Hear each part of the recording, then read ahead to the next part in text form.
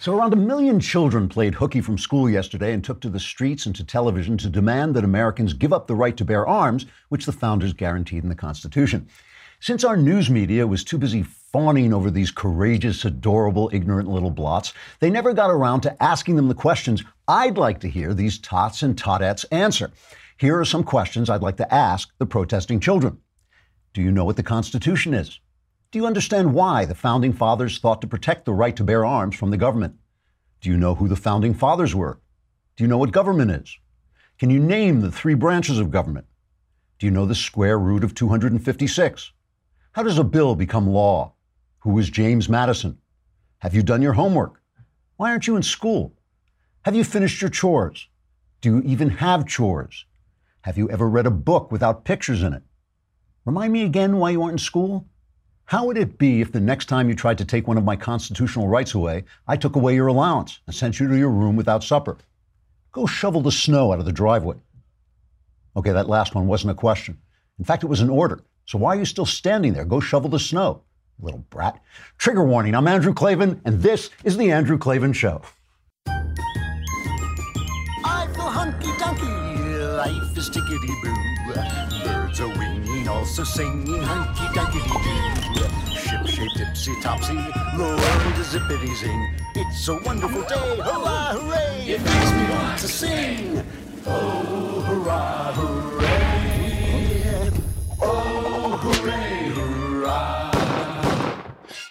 All right, we have Charlotte Pence with us today, the vice president's daughter. She's written a children's book called A Day in the Life of the Vice President, and I got to talk to her a little bit about what it was like to be the daughter of a guy who gets, I said to her, he is the most attacked for the least. He doesn't do anything wrong, and he's getting attacked all the time. We also have Aristotle is with us. Aristotle is getting to be kind of a Daily Wire contributor. He's like, we bring him on all the time. We also have Jesus, who you remember from our last sermon. So we have got a lot of guests on today. But first, we have to talk about what should we talk about?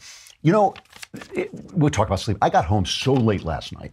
And I really don't mind it, but I wake up about 5 in the morning, 5:15 in the morning, and I did not get to bed till about 1. So even for me, that's maybe I lost like an hour of sleep. But the thing is, I hit the bed and usually I stay awake because I don't sleep a lot, but I hit the bed and I just went out like a light. And I have to say, those Boll and Branch sheets are so comfortable. They are so incredibly comfortable, and they don't cost that much, I mean, I guess it's because they sell them online that they don't have to charge you all the extra stuff. And it's just Boll and Branch. It's just, I don't know.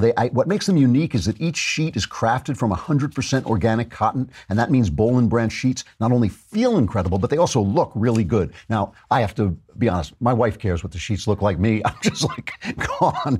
And even when I'm awake, when I'm reading, I want my sheets to be comfortable. And since Boll and Branch sells exclusively online, you don't pay that expensive retail market. That's half the price for twice the quality. Go to bollandbranch.com today and you'll get $50 off your first set of sheets plus free shipping in the U.S. when you use the promo code Klavan. And I know what you're saying.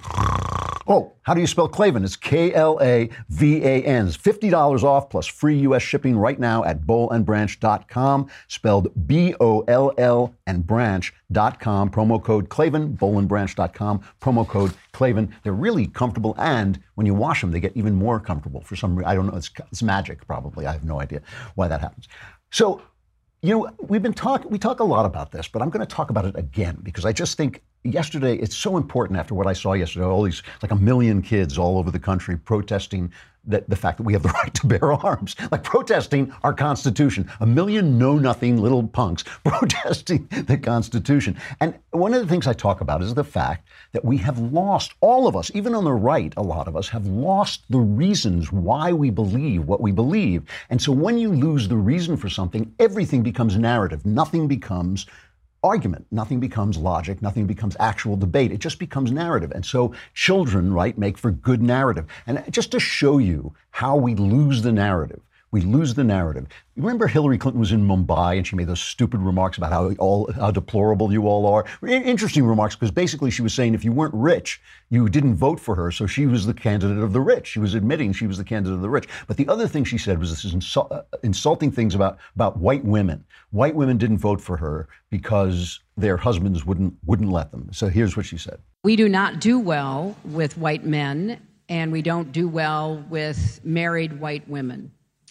And part of that is an identification with the Republican Party and a sort of ongoing pressure to vote the way that your husband, your boss, your son, whoever, believes you should. So there's the icon of feminism, right, who got where she is because of her husband. The only reason she's anybody is because of her husband. And Kellyanne Conway struck back at her saying this. Let me tell you something, lady. The idea that I or other women like me have to ask our husbands how to vote, it's really a joke, particularly since, I won't say your name, but I'll appeal to you directly, particularly since this country knows who you are first and foremost because of whom you married. And so stop pretending you're a feminist, you're for equality, you're for fairness to women, and then running around accusing us of checking with our husbands and our significant others before we vote. Right. I think that this is very representative of how angry and bitter and ungracious many have become in this country, frankly. And but you know what? Keep rolling the tape. So many Democrats just want her to stop, and I'm sure so many Republicans just want her to continue. So this is how feminism has won the narrative. It hasn't won the argument. It has won the narrative. The narrative is she now says, I'm a feminist, and then she makes a mistake and says something unfeminist, and the right strikes back at her by saying, oh, you know, you're not feminist. We're the feminists. And the right, you always hear the right saying this, you know, it's not the left who's feminist. We're the feminists.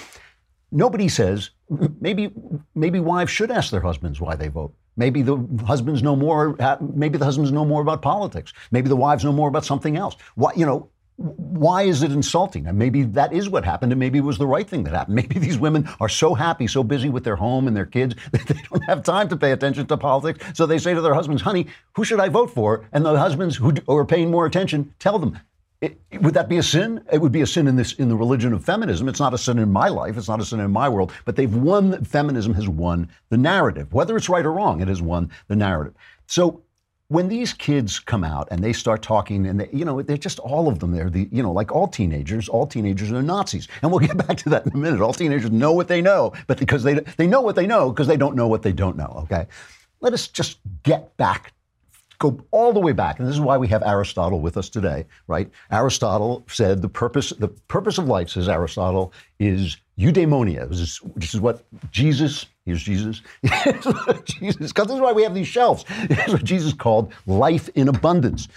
He said, I'm here to give you life in abundance. It's what we on the Andrew Klavan show call joy, right? Joy is the purpose of life. The joy is to live life with a great energy. It's not to be happy because sometimes life is sad. It is to be joyful, involved in life, to be your full self, to be the self that God made. Yesterday we had one on the mailbag. We were talking about shame. Somebody talked about fat pride, and I said all pride marches are really shame marches because people feel ashamed of something, whether they should or not. They feel ashamed of something, and they're blaming other people. They think if they can just get other people to stop saying bad things about them, they'll then be happy. But that's not true. You feel joy when you orientate yourself toward the good. And, here are things that both Jesus and Aristotle said. Like Jesus said, it's what comes out of a man's heart that defiles a man. It's what's in a man's heart that defiles a man. He said a lot of people don't understand this part when he said, you've heard it said, don't commit adultery, but I tell you that anyone who looks at a woman to lust after her has already committed adultery with her in his heart. And what he's saying is you're not just what you do, you are why you do it. And Aristotle pointed this out too. He said the good man is not the man who does a certain thing, it's the man who is trained. He's trained his passions to follow the good. And we were talking about this, a week ago, about a guy one guy doesn't cheat on his wife because he loves his wife and he believes that fidelity is a good. And so he trains himself to to be faithful for that reason, to want to be faithful for those good reasons, for those internal reasons. And another guy is faithful to his wife because his wife's father is a mobster and says, if you ever cheat on my wife, my daughter, I'll kill you. You know, those are two different people. One is a faithful husband and one is just a coward. And so it's really why you do, how you do, what you know, the good things that you do and how you learn to be free and how you learn to be good. You have to be free to do that. You have to be able to choose to do the good. All joy comes from doing the good through passion. And you have to be free to do that. You have to be free to do that. So this stuff came from Aristotle through Jesus. These two strains of thought, the classic Greek thought and the Jewish thought, came together and informed. It wasn't like everybody who ever had a thought in Western civilization was thinking about this, but this all informed all of Western civilization. And they understood over time that people had to be free. Now, you know, when we lost the reason for doing good, when we forgot what it is, then you only have things that feel good. You know, you say, and I don't mean just like pleasure. You say, well, this makes me feel righteous. We talk about virtue signaling, right? This makes me feel virtuous. And Nietzsche pointed out that that kind of good is really just a will to power. That kind of good is really just saying, I like this, I think this is good, and I want you to think it's good too, because I have no argument. I only have power, so I want the will to power.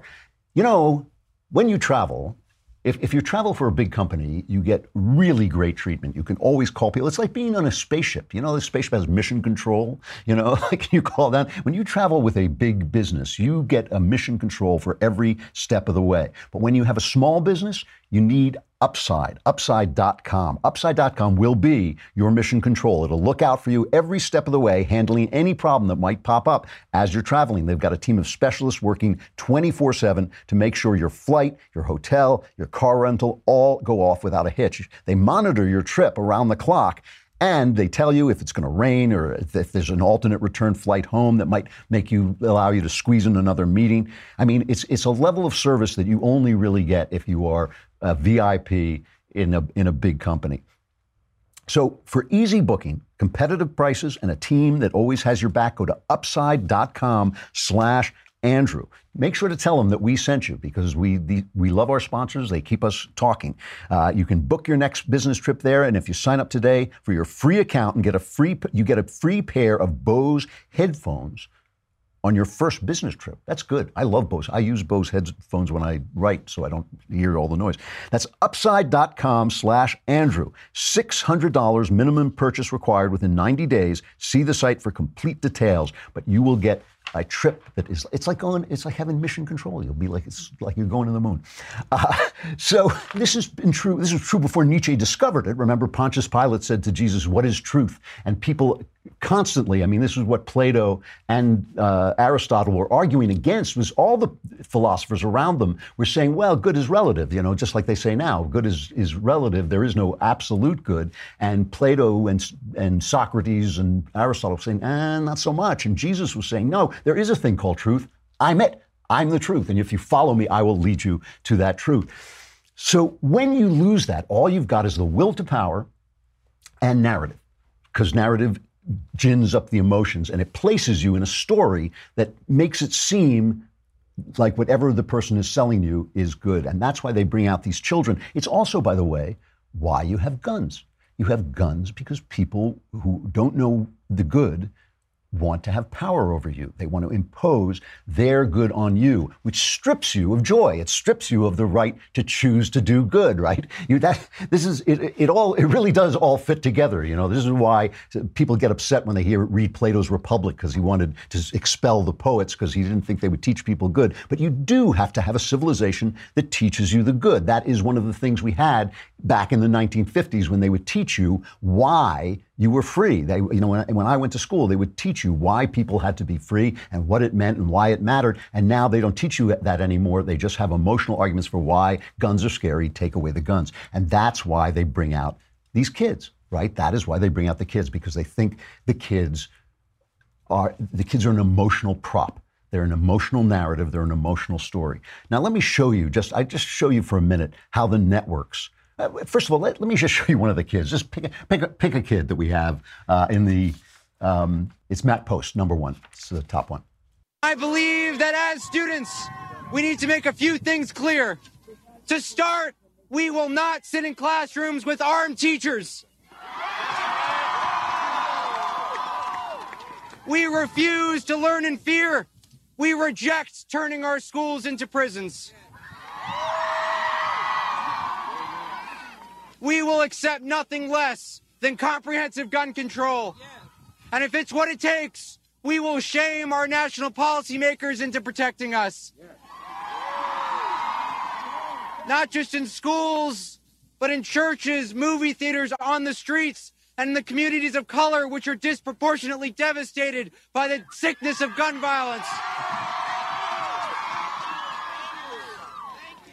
The lawmakers who fail to support us, those who look for every answer to our nation's gun problem, but the guns themselves, will be complicit in every death that comes after. So all of that, all emotionalism, it's all emotionalism. You know that there are many more, like 2 or 3 times more violent crimes in England where there is a lot of gun control, more violent crime in England than there is in the United States. And people don't like to talk about that. They also don't like to talk about the fact that, polls are very confusing about what young people think about guns. Really, a lot of young people are not for gun control. This is 1 million kids, which is an extraordinary demonstration, but there's like 56 million kids in the country, and some of these kids were in kindergarten, so they didn't know what the hell they're talking about. They just want to get out of school. There's a Second Amendment Foundation which saw a 1,200% surge in youth membership, so that's not being covered. It's all this kid and emotion, this bullying, and because this is important with emotionalism, it's important if you're doing a narrative not to let the opposite team get their narrative out. That's why another reason you have to have censorship. You don't need censorship if you have arguments, right? We don't need censorship on this show. We don't need censorship at the Daily Wire. No right-winger of substance is trying to censor anybody in America today. Only left-wingers are trying to do it. Why? Because they have no argument. They have no argument. And if you watch, here's a New Prague High School, I guess, in Minnesota. One kid walks out with a sign that says, guns don't kill people, people kill people. The principal of New Prague High School in Minnesota comes out and chases him away. His narrative is not allowed. Look at this. We don't. Yeah, we do. The Supreme Court. 505 says you cannot. Why? Put anything on unless you get 24 hours. I'm going to go stand outside then. And I will stop.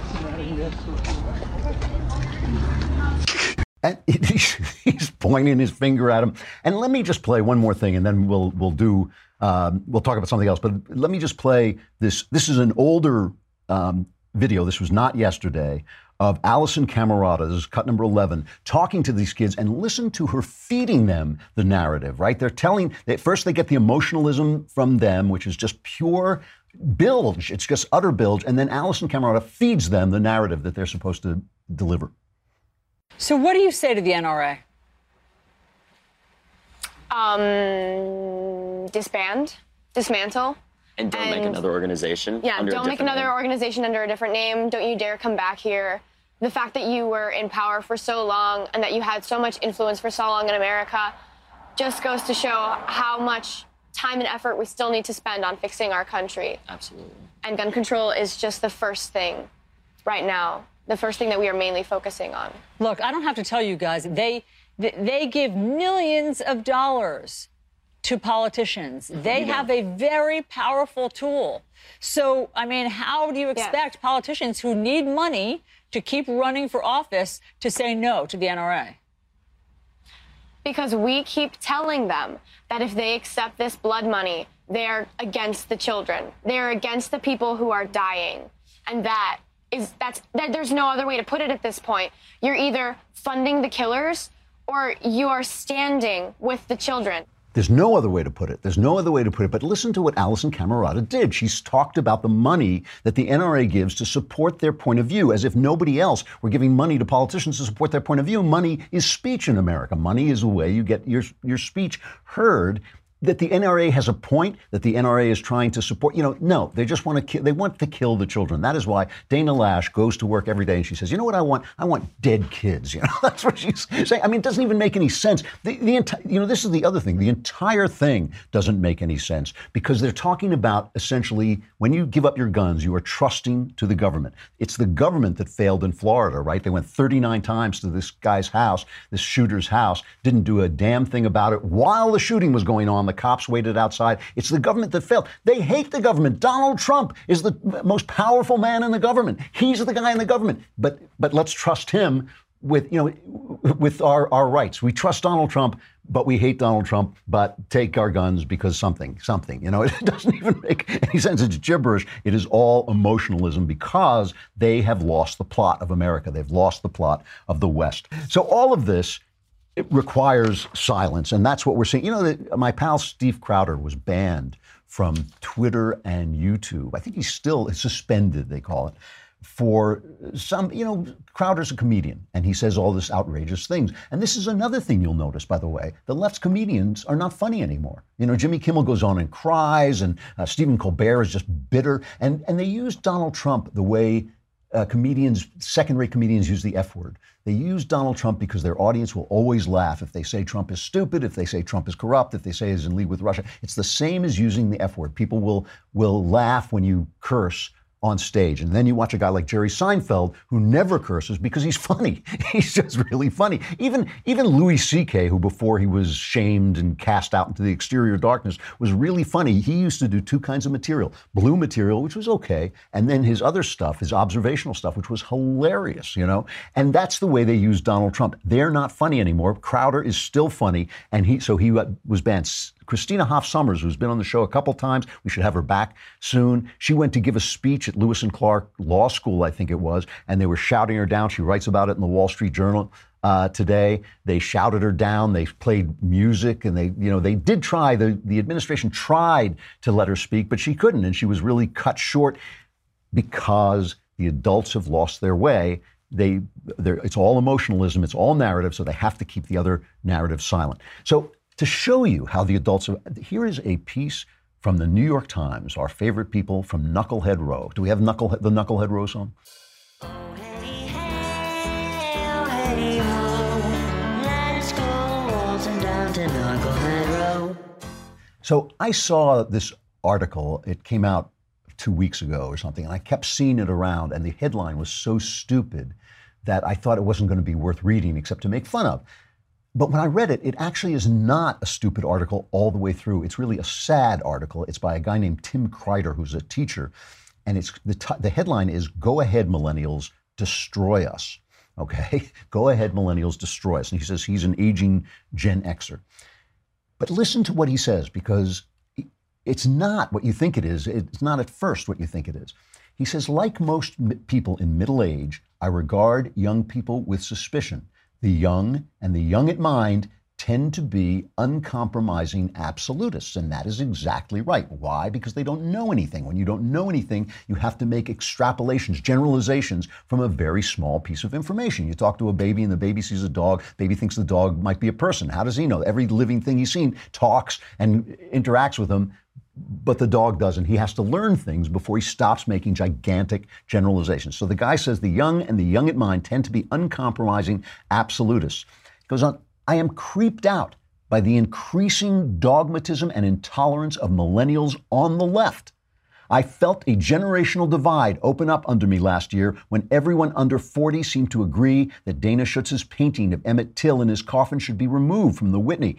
When I was young, it seemed the natural order of things that conservatives were the prudes and scolds who wanted books banned and exhibitions closed, while we liberals got to be the gadflies and iconoclasts. I know that whenever you disapprove of young people, you're in the wrong because you're going to die and they'll get to write history, but I just can't help noticing that the liberal side isn't much fun to be on anymore. And that's what I'm talking about. Crowder is still funny because Crowder can say whatever he wants and think whatever he wants. He doesn't have to worry about insulting blacks, except on Twitter and YouTube, because that's where they'll ban you for being funny, for being free. That's what they ban you for. They ban you for being free. Okay, so he talks about the left has become puritanical, censorious, grim, humorless, and they shut down speech. I guess that's saying it twice, censorious. They shut down speech. And young people exemplify this. So that's where he starts, all right? And then he says, yet, this uprising of the young against the ossified, monolithic power of the National Rifle Association has reminded me that the flaws of youth, its ignorance, naivete, and passionate Manichaean idealism are also its strengths.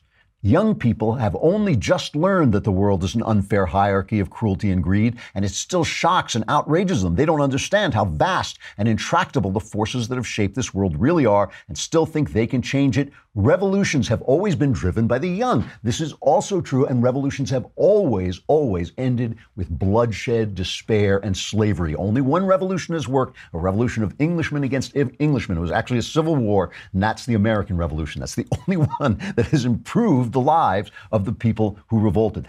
So this is his final word. My message as an aging Gen Xer to millennials and those coming after them is, go get us. Take us down. All those cringing provincials who still think climate change is a hoax, that being transgender is a fad, or that socialism means purges and re-education camps, just because it does. Rid the world of all our outmoded opinions, vestigial prejudices and rotten institutions, gender roles as disfiguring as foot binding, the moribund and vampiric two-party system, the savage theology of capitalism. Rip it all to the ground.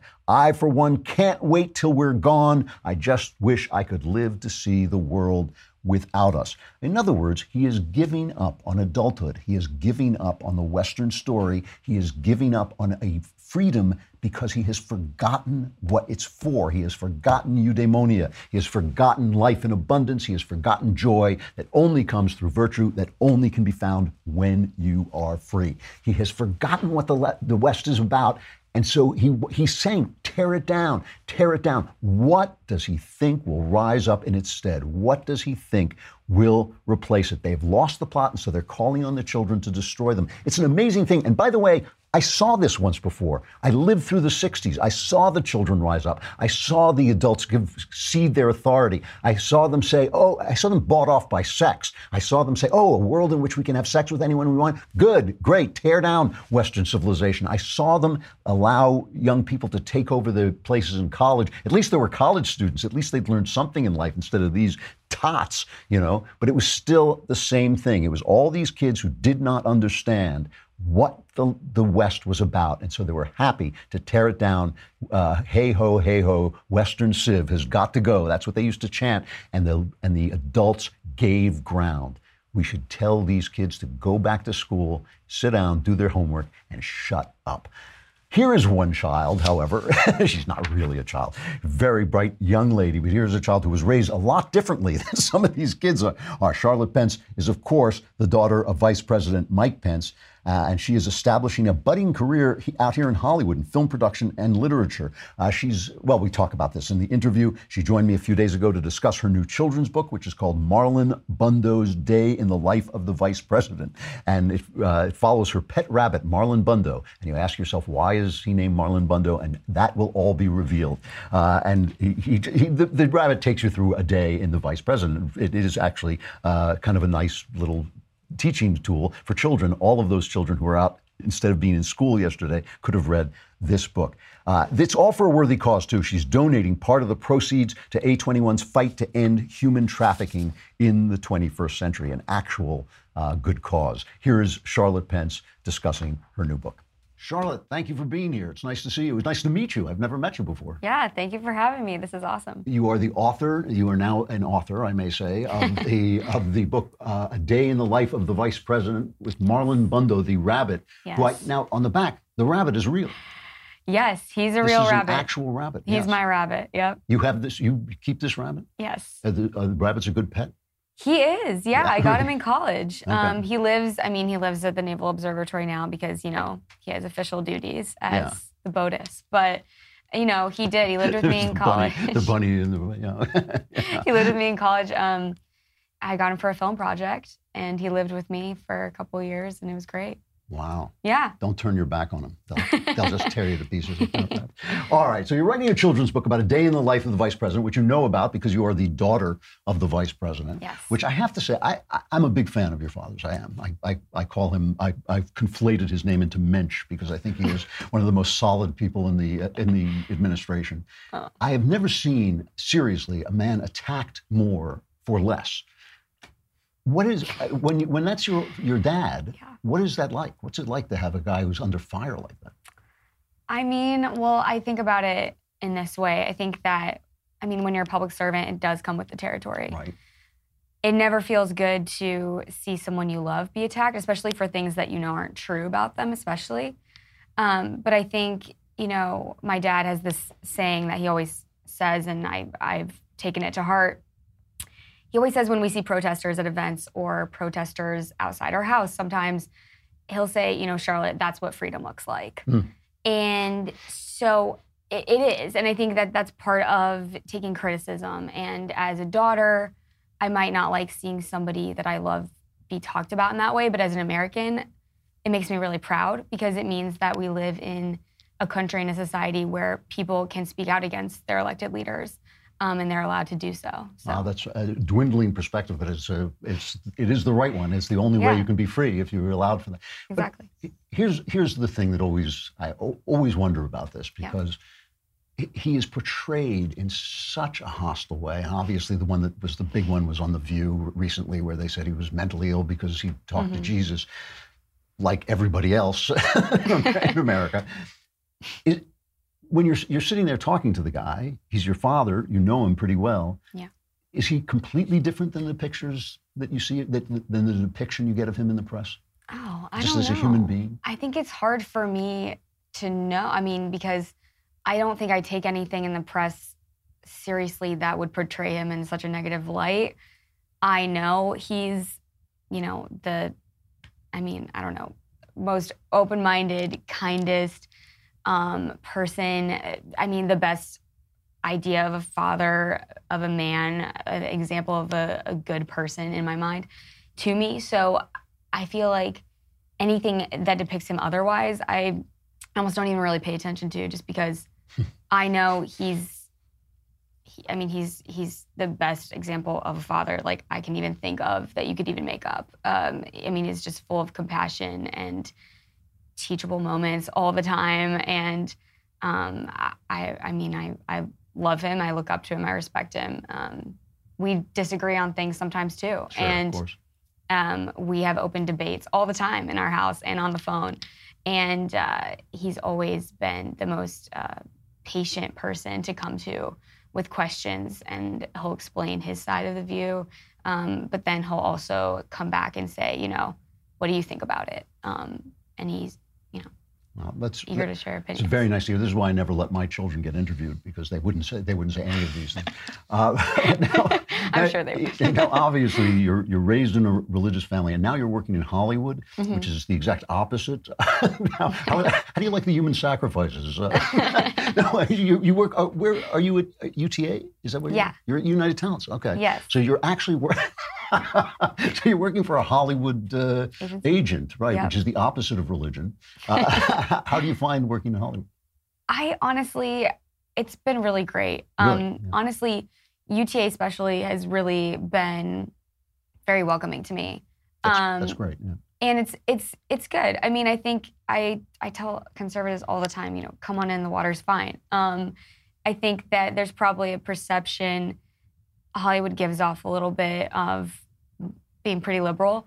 I like the a little bit. Yeah. Okay. Yeah. But honestly, I've met a lot of liberals. I've met a lot of conservatives. I've made a lot of friends, and I think at the end of the day, when people meet you, you're just a person, and you are a person they like or they don't like. And I think that in a way, I've really been blessed to be able to come out here and be able to work in the industry I always wanted to work in, and be accepted. I think Hollywood is a place that has lots of different viewpoints, and I think that those viewpoints are starting to be talked about more. I think one of the things is, I think if you're at a talent agency where people have a business minds, you do meet more conservatives. I mean, I can talk to agents a lot of times more than I can talk to the talent, because the talent is so far on one side that it can be really difficult to deal with them. I mean, if you're looking for work as talent in Hollywood, it can be really tough to have openly conservative views. You were also working for Epiphany? Yes, I worked for a company out near Boston, actually, like right outside of Boston. Okay. It was a film production company. Yeah, so I've had a couple different experiences there. Yeah, no, Mike Flowers is a good guy. So you write a book. First of all, you write a children's book. What is the plan? Is the plan to go into the movies, or is the plan to be a writer, or both? Uh-oh. Yeah, you're going to get me on tape. When your father called and he was asking, no, what is she doing? No. I've always been a writer since I was a little kid, storyteller. I was up at night telling my sister stories to help her sleep, and, just late into the night on car rides. I think I've always wanted to tell stories. And so in school, in college, I transitioned that into telling stories through filmmaking. I think that that'll always be part of something that I want to do, and also on the documentary side. But I've always been also a narrative writer too, and it's kind of where my passion lies. Really? That's I'm so happy to hear that, because that's what I love. This is written in poetry. The Day in the Life of the Vice President is written in poetry, which I was impressed by.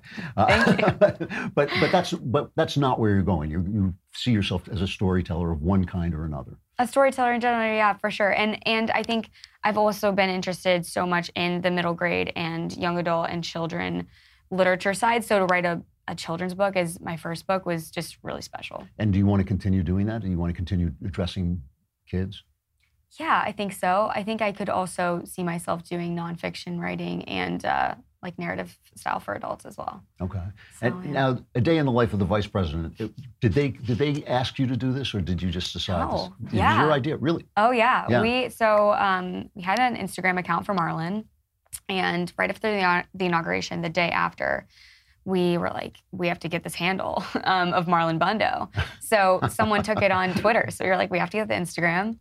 And we did it, and he just got pretty popular on Instagram. And my mom and I had talked about we should write a book for him. And we were literally sitting on the couch one day in our house in the Naval Observatory and started brainstorming ideas. And I kind of said, well, what if he was on the campaign trail, or what if he did this? And my mom, I remember, pulled out her phone, started taking notes.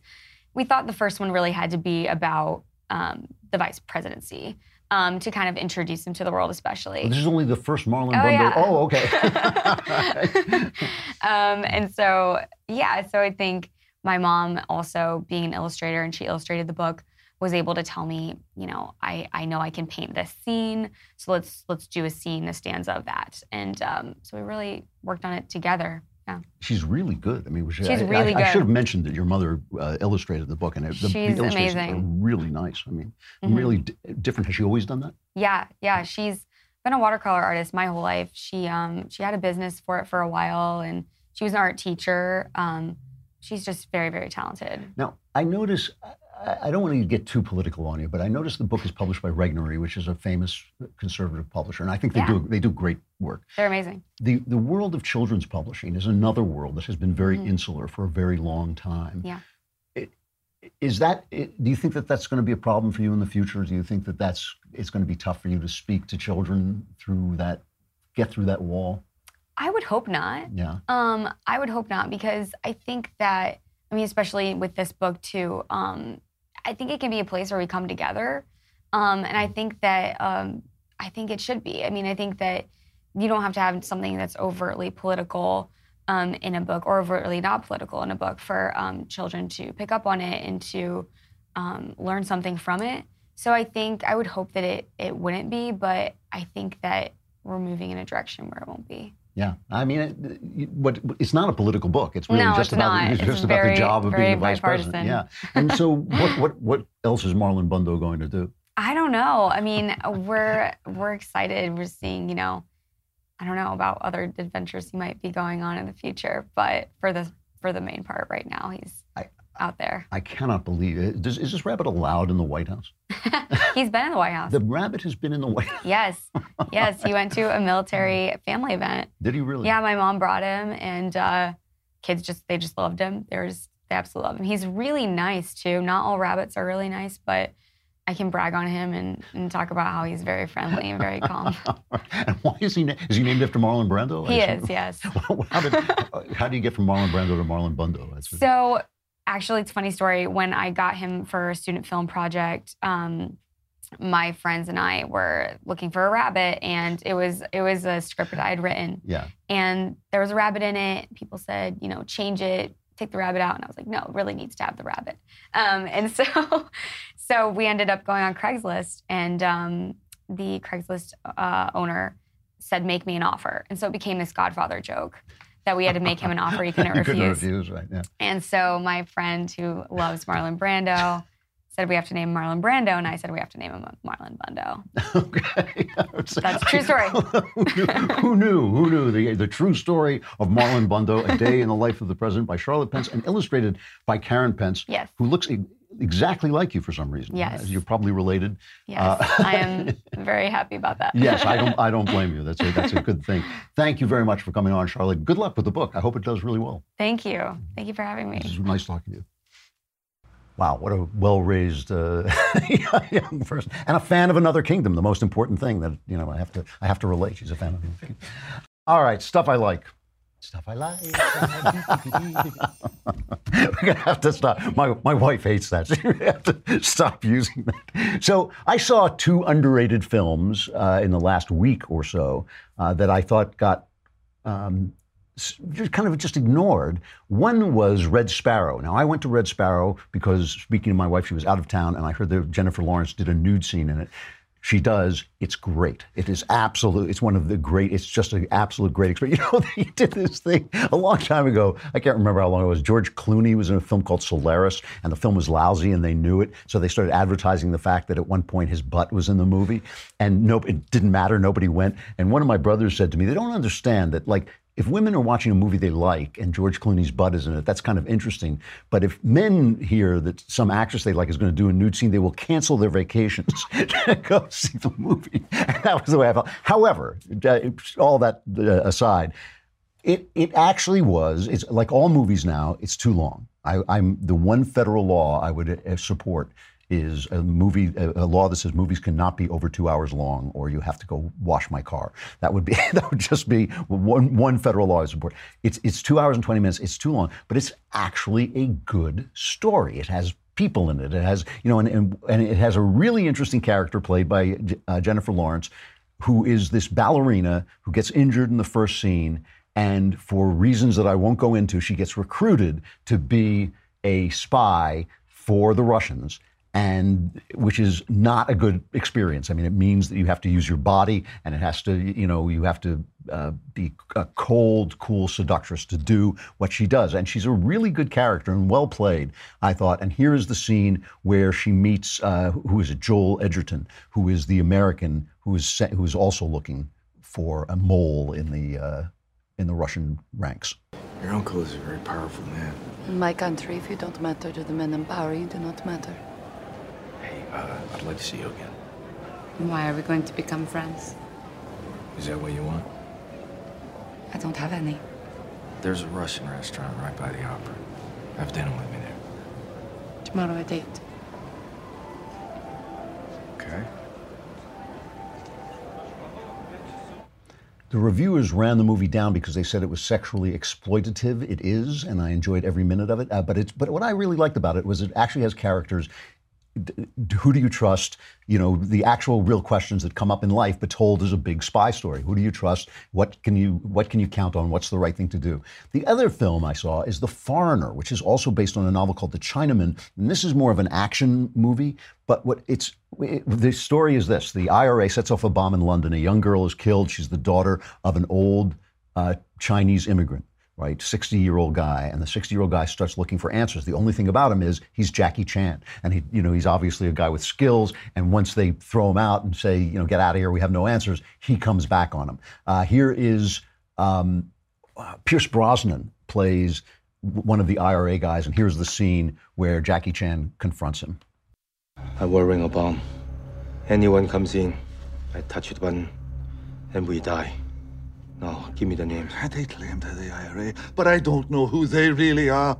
I'm doing everything I can to find out who's responsible. You're lying! Who killed my daughter? I'm sorry. I truly don't know yet. Pierce Brosnan is great in this, and he plays basically Jerry Adams. He plays this IRA guy who has gone legit, and he's getting pressure from both the old IRA, who want to keep bombing people, and from the Brits, who want him to straighten up and fly right. And what makes the movie work is that Jackie Chan only appears in it from time to time. Because these things are based on novels, they actually have better plots. So he only appears in it from time to time. And the rest of the story is about this political drama that's going on. And it really is fun. I like shoot-'em-ups. So, if you don't like shoot-'em-ups, you might not like it. But I think it's really much better than I expected it to be, and a really good one.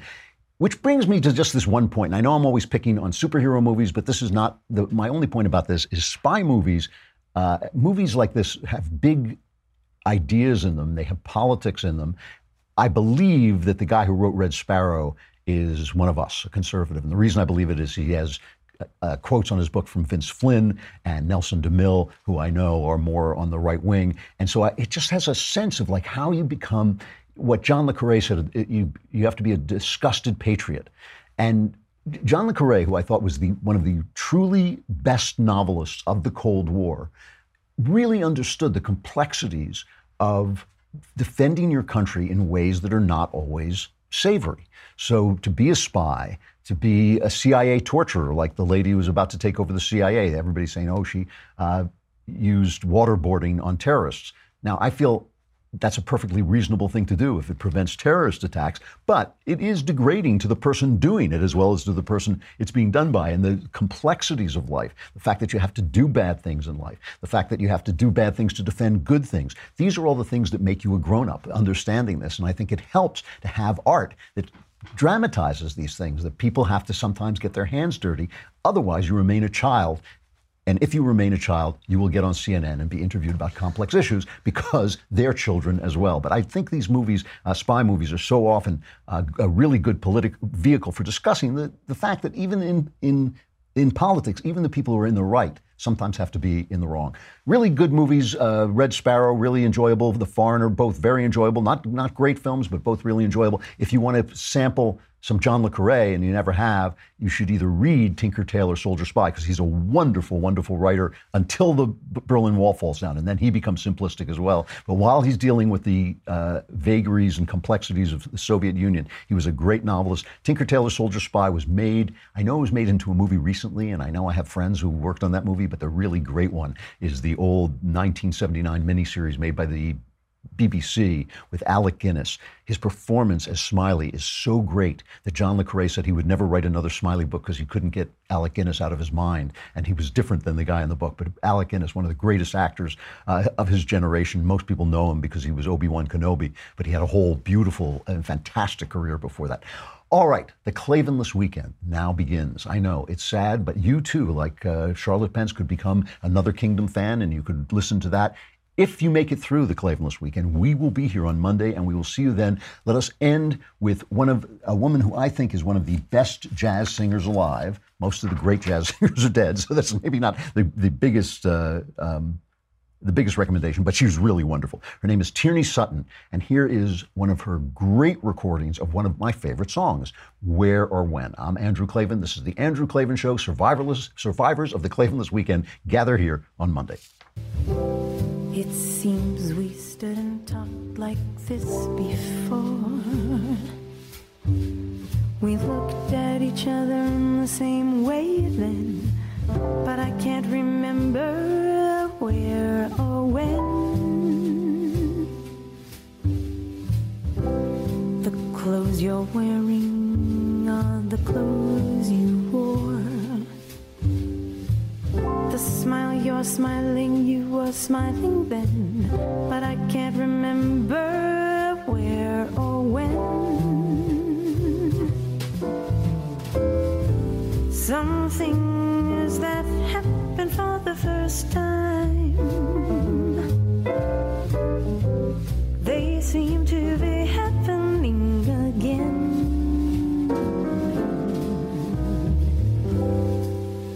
And so it seems that we have met before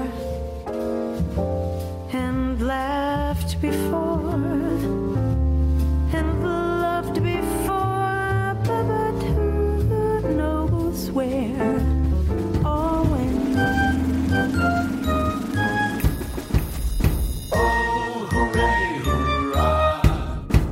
The Andrew Klavan Show is produced by Robert Sterling. Executive producer, Jeremy Boring. Senior producer, Jonathan Hay. Our supervising producer is Mathis Glover. Technical producer, Austin Stevens. Edited by Alex Zingaro. Audio is mixed by Mike Cormina. Hair and makeup is by Jesua Alvera. And our animations are by Cynthia Angulo and Jacob Jackson. The Andrew Klavan Show is a Daily Wire Forward Publishing production. Copyright Forward Publishing 2018.